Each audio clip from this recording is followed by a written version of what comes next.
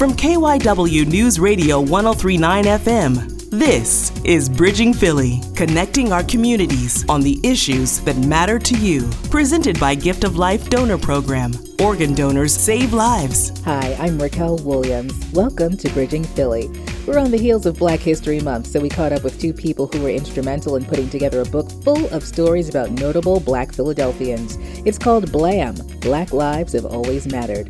Racism is no little thing, and in order to destroy it, you have to educate it out. Charity Howard's newsmaker this week is the owner of West Philly staple Hakeem's Bookstore. We'll learn about what honor is being bestowed upon this area treasure. He didn't start out because he was the first or because he was trying to be different. He just wanted to share the knowledge. Antoinette Lee's Philly Rising Changemaker is a Philadelphia-based educator and children's book author. This is our family, like in a book. It was so emotional to them. All of that is straight ahead on Bridging Philly.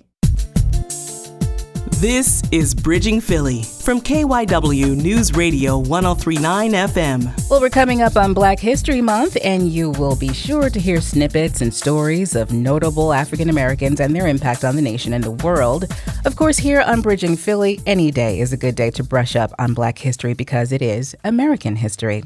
Joining me today, two people who were instrumental in writing the book BLAM, Black Lives Have Always Mattered. Dr. Diane Turner is director and curator of the Charles L. Blockson Afro-American Collection at Temple University Libraries. She co-wrote the book's introduction. Eric Battle is art director and illustrator for BLAM. Welcome. Good morning. Thank you. Good morning. Now, BLAM is a graphic novel. Now, this was skillfully compiled as it profiles 14 historic Black Philadelphians. First, tell me about Charles L. Blockson and the collection at Temple University, Dr. Turner.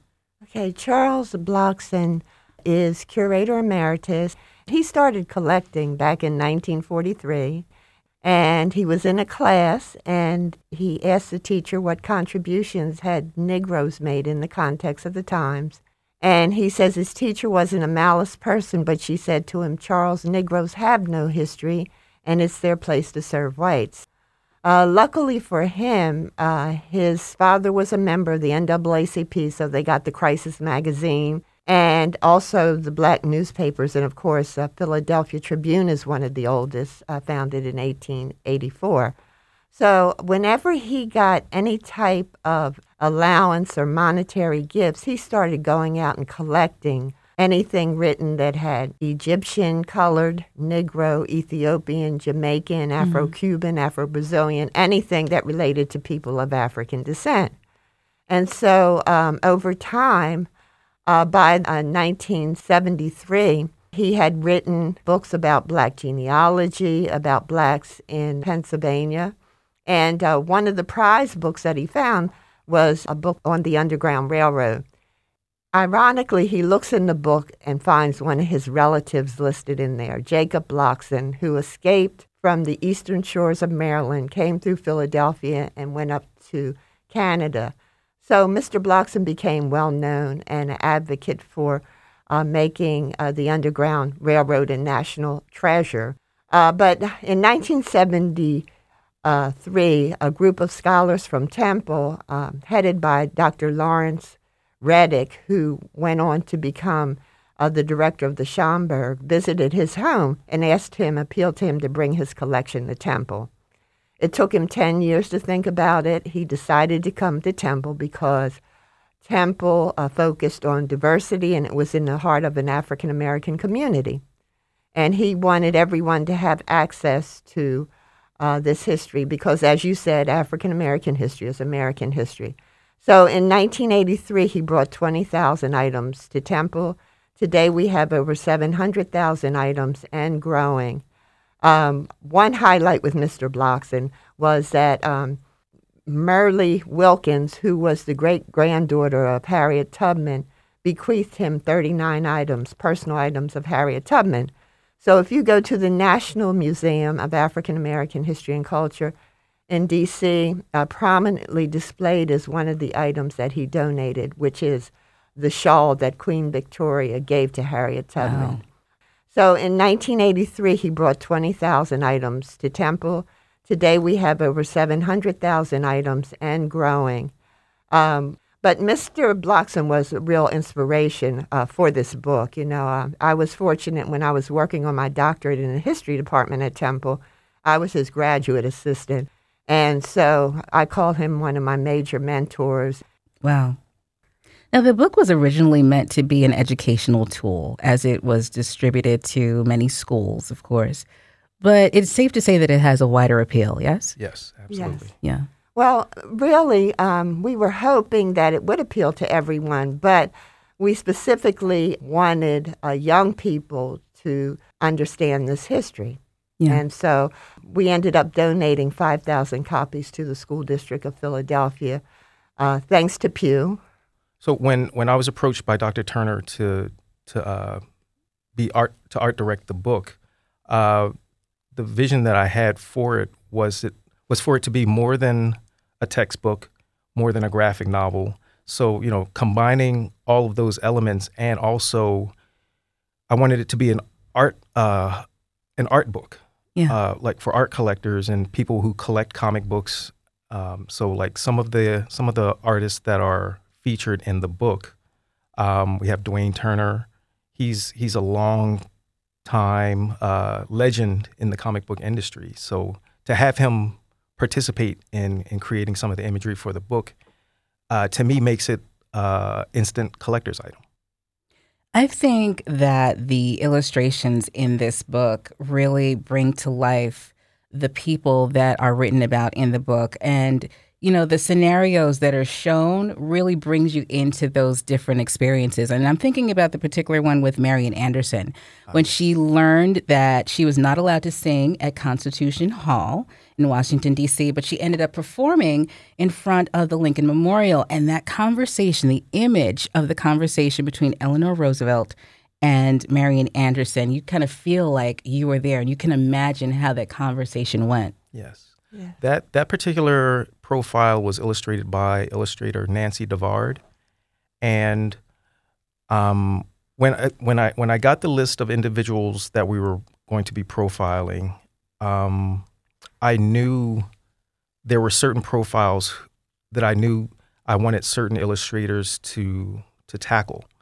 And Nancy Devard, I specifically wanted her to illustrate Marian Anderson's profile because she gave every panel and every page such a sense of majesty and just, to me, her every page just glows. And I knew that she was perfect for that particular profile. Yeah.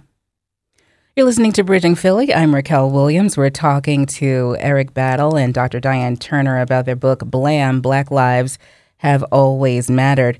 Notables in this book include W.E.B. Du Bois, John Mosley, Cecil B. Moore, Christopher Perry. Are there any stories that pop out, any surprises while doing the research, especially the families? I'm assuming the families were instrumental in helping to bring these stories to life.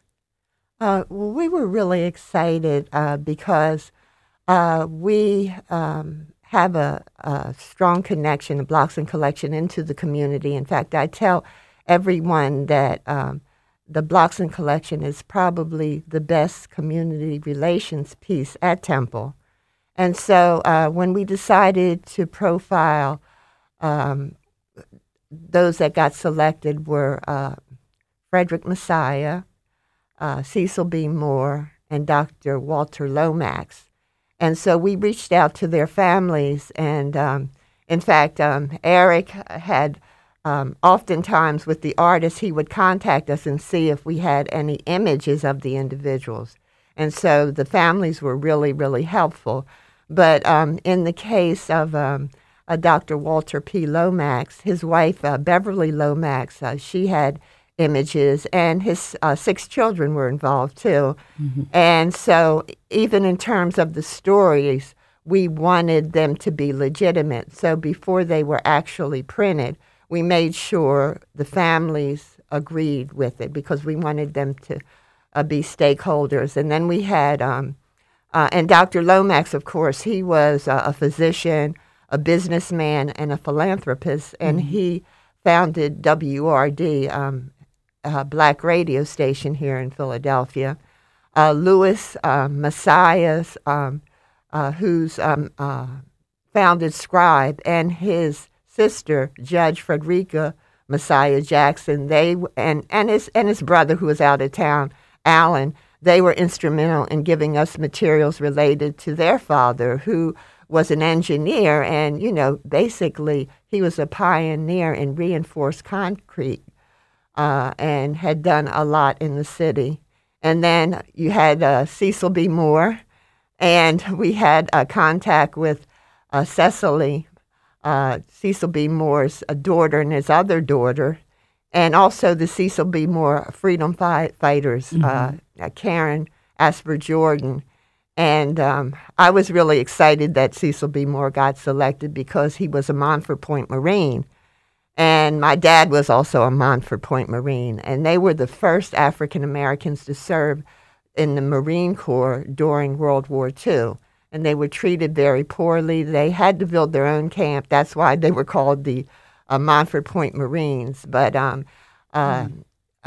what he learned there in the Marines, he took with him to go on to get a law degree from Temple and become president of the NAACP in Philadelphia, and see that places were integrated, because African Americans weren't able to get jobs in a number of places in Philadelphia. And he was also instrumental in the long road to desegregate Girard College came under his watch. So it was really exciting. And the families, just to see the glow on their faces, it was well worth it. Yeah, yeah. I understand that this is the first book of its kind to highlight historic Black Philadelphians all in one book. And I'm wondering, how important is it for the kids in Philadelphia to see a book like this, to see people that look like them reflected in this book, and knowing that, these are people that are from the area, the same place that they're from? It's incredibly important because in putting the book together and doing some of the research of individuals like Cecil B. Moore and Alan Locke, it made me realize, like, as a child, I attended Alan Locke grade school for preschool. And at one point I lived on Cecil B. Moore Avenue. So, but until I started working on this book and having to do research of these individuals, those were just names. It was just a name of a school, a name of a street. Yeah. So finding video of Cecil B. Moore and hearing his voice, he was such a commanding person. He had an energy about him that it helped inform some of the visuals. Mm-hmm. But so it's important for kids to be able to read these stories and hopefully have them connect the names to places and other events around the city. And again, just learning a richer history of where they live. Yeah. In about a minute that we have left, I have to ask you, because this is relevant, what's your take on Florida Governor Ron DeSantis' decision to not allow the AP course in African American Studies to be taught in schools? I know a minute is a little bit of time, but I just had to ask you this. What's your take on that? To me, it's all based on fear. His decision is based on fear. And it's like, why would you not want people to know the truth? Mm-hmm. So it's like, what are you trying to hide?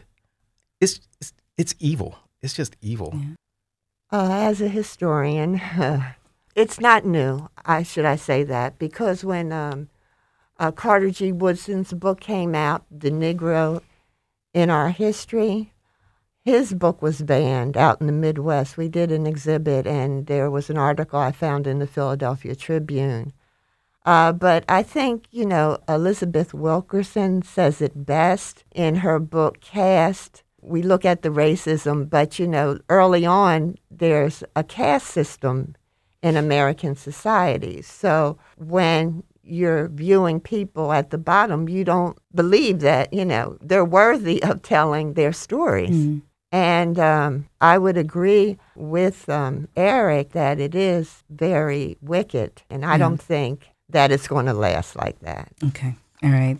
So I understand that it is fear, but knowledge is power. So why do we want people to have power? Because once you know the truth will set you free.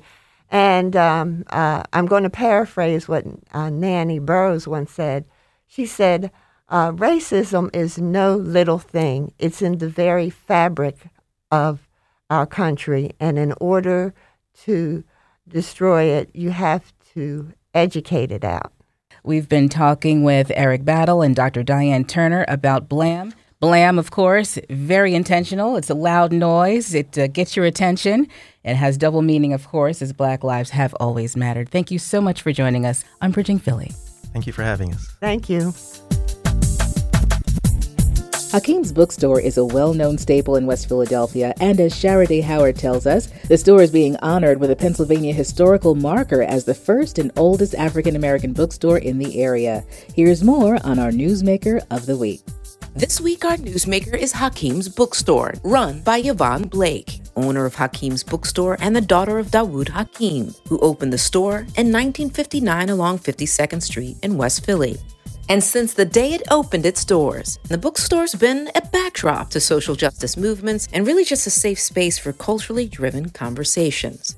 And now, after 6 decades, it's getting its just due, a Pennsylvania historical marker for being not only the first, but being the oldest Black-owned bookstore in Philly. Yvonne, you said keeping this bookstore alive, you're keeping a promise you made to your father. Yes, I am very proud to have this marker to honor my father, and I just wish he were here to see it. My father passed away in 1997, and I've been pretty much running the store since then. We made a promise to him to try to keep the store open, as long as we could, once we knew that, he was going to pass. He started this bookstore in 1959 after he read some books by the historian J.A. Rogers, and he became very engrossed in learning about African American history, and he became also enamored with the idea that our history didn't start with slavery. And really, at the time, no one was getting this information, especially in schools. And that's what piqued his interest, right? This was nothing that was taught to anybody in school, and in some cases is still not being taught, or people are fighting not to teach our true history. Once he became familiar with the history of Africa and Egypt and the kings and queens and just the illustrious history that we had, he wanted to share that knowledge with everyone else. So that started him with his store, and he started out selling books out of the trunk of his car and doing vending events. Vendors are very popular now, but he would set up a table at different events. And that's how he started selling books until he was able to first open his first brick and mortar store. So this was his dream. It was his dream, but I don't think it started out as a dream. I think it just started out as him wanting to share knowledge. He was always wanting to learn. He always impressed upon his children the importance of reading and knowledge of self, and he just wanted to share that with people. And then somehow it became something bigger. It became something much bigger because, when he started out, he didn't start out because he was the first or because he was trying to be different. He just wanted to share the knowledge. And he shared this with the entire family. I'm looking around, and you have generation upon generation here. Yes. And it's inspiring. Yes. He would bring me to the store when I was 9, 10, 11 years old, and I was like, well, why is my father selling these books that nobody wants to buy? Because in the late 50s and early 60s, we didn't have customers. And we used to spend afternoons just sitting outside the bookstore, and he taught me how to play chess. It hadn't caught on yet that this was something that we should be doing. And he got a lot of flack from family and friends. Why are you selling those books that nobody wants to read? And it didn't deter him. He stayed with what he wanted to do and the fact that this knowledge needed to be out there.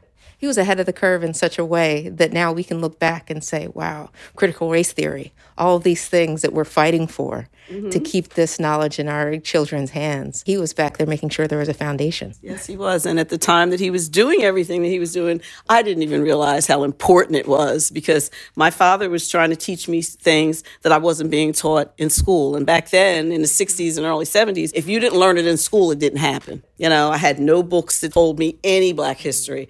I was an adult before I learned about Ruby Bridges or even about Black Wall Street. Some people are just now learning about Black Wall Street. I talked to somebody the other day that never heard of Paul Robeson. I mean, this is insane. This is insane. And some would argue this is also by design. Your father was one of those people. Yes, so it is. he's trying to deconstruct that design. Yes, and I'm just so grateful. I'm overwhelmed. I'm just elated that he's finally getting recognition for all his hard work and determination. And your dad, he was really in the thick of it. There was even an FBI surveillance situation. Now, what was that all about? In the early 70s, they were investigating not just his store, but other African-American bookstores that were preaching Black power and Black independence. And J. Edgar Hoover led that little group. And they actually used to stand across the street from the store or send people into the store because they thought we were involved in some kind of subversive activities. I do remember my mom, we grew up on 54th and Chestnut, so my mom was here the whole time, and my grandmother, and I remember them speaking about the police force at the time and not being able to go to certain parts of the city, but specifically not being able to go to Black-owned establishments because of surveillance. And this is something I did not know.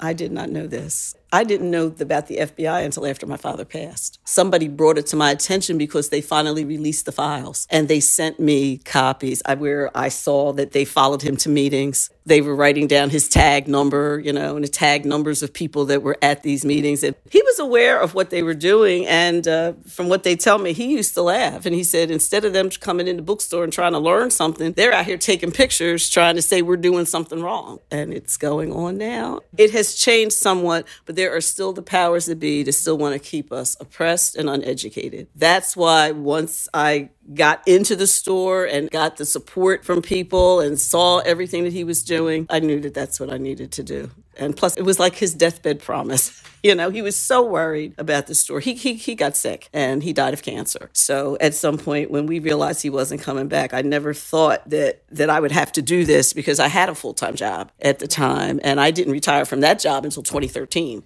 So you were double timing it. I was double timing it, yes. I had family members to help me. There was a time when we were only open 2 days a week. We were making no money. I was, supporting the store, because thank God I had a job.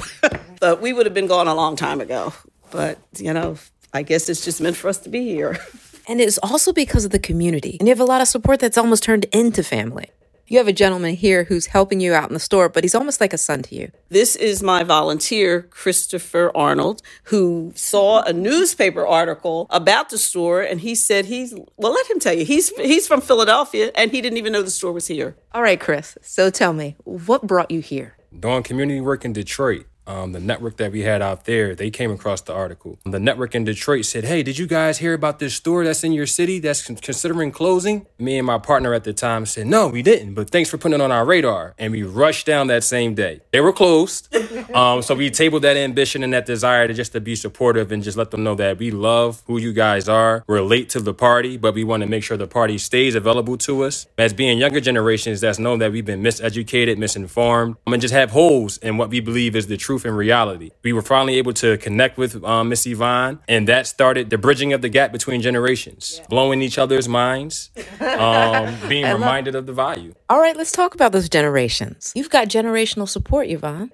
We've gotten a lot of support from the community. I mean, people have come here for years. They bring their children here. They bring their grandchildren here. They said, I knew your father when he had the store on 60th Street. I knew your dad in Atlanta. Because at the time that my father died, he actually branched off and had another store in Atlanta near Clark University. Unfortunately, I had to close that store after he passed because I could barely handle this one, let alone two. And we've gotten enormous support from the Enterprise Center at 46 and Market. They have really been behind us. They were instrumental in getting us recognition by ESPN. We were part of the ESPN Supports Black Businesses. We were the only business chosen from Philadelphia. And that was about 2 years ago. They had a project going on with the Wells Fargo Bank. They did a lot of work out here with our storefronts and whatnot. And all of that was wonderful. And then there's always a wrench thrown into things. We had a fire here in February, which destroyed almost all of that work that was done. And so we're in a rebuilding process. We had to get the store back together, and we're still working on that. How can people help you? Come in and buy books.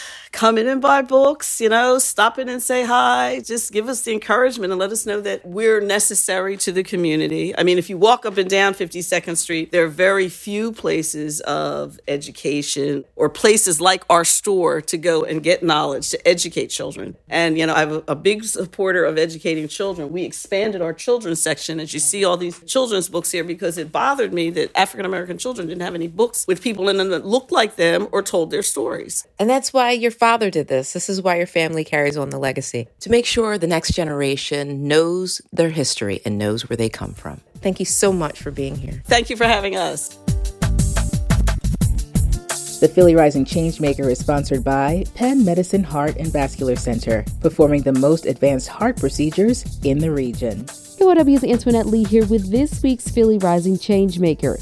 She started a career as a teacher in Philadelphia public schools, and her passion for books, writing, and more representation of Black Muslim families like her own has taken her on a journey to becoming a best-selling author.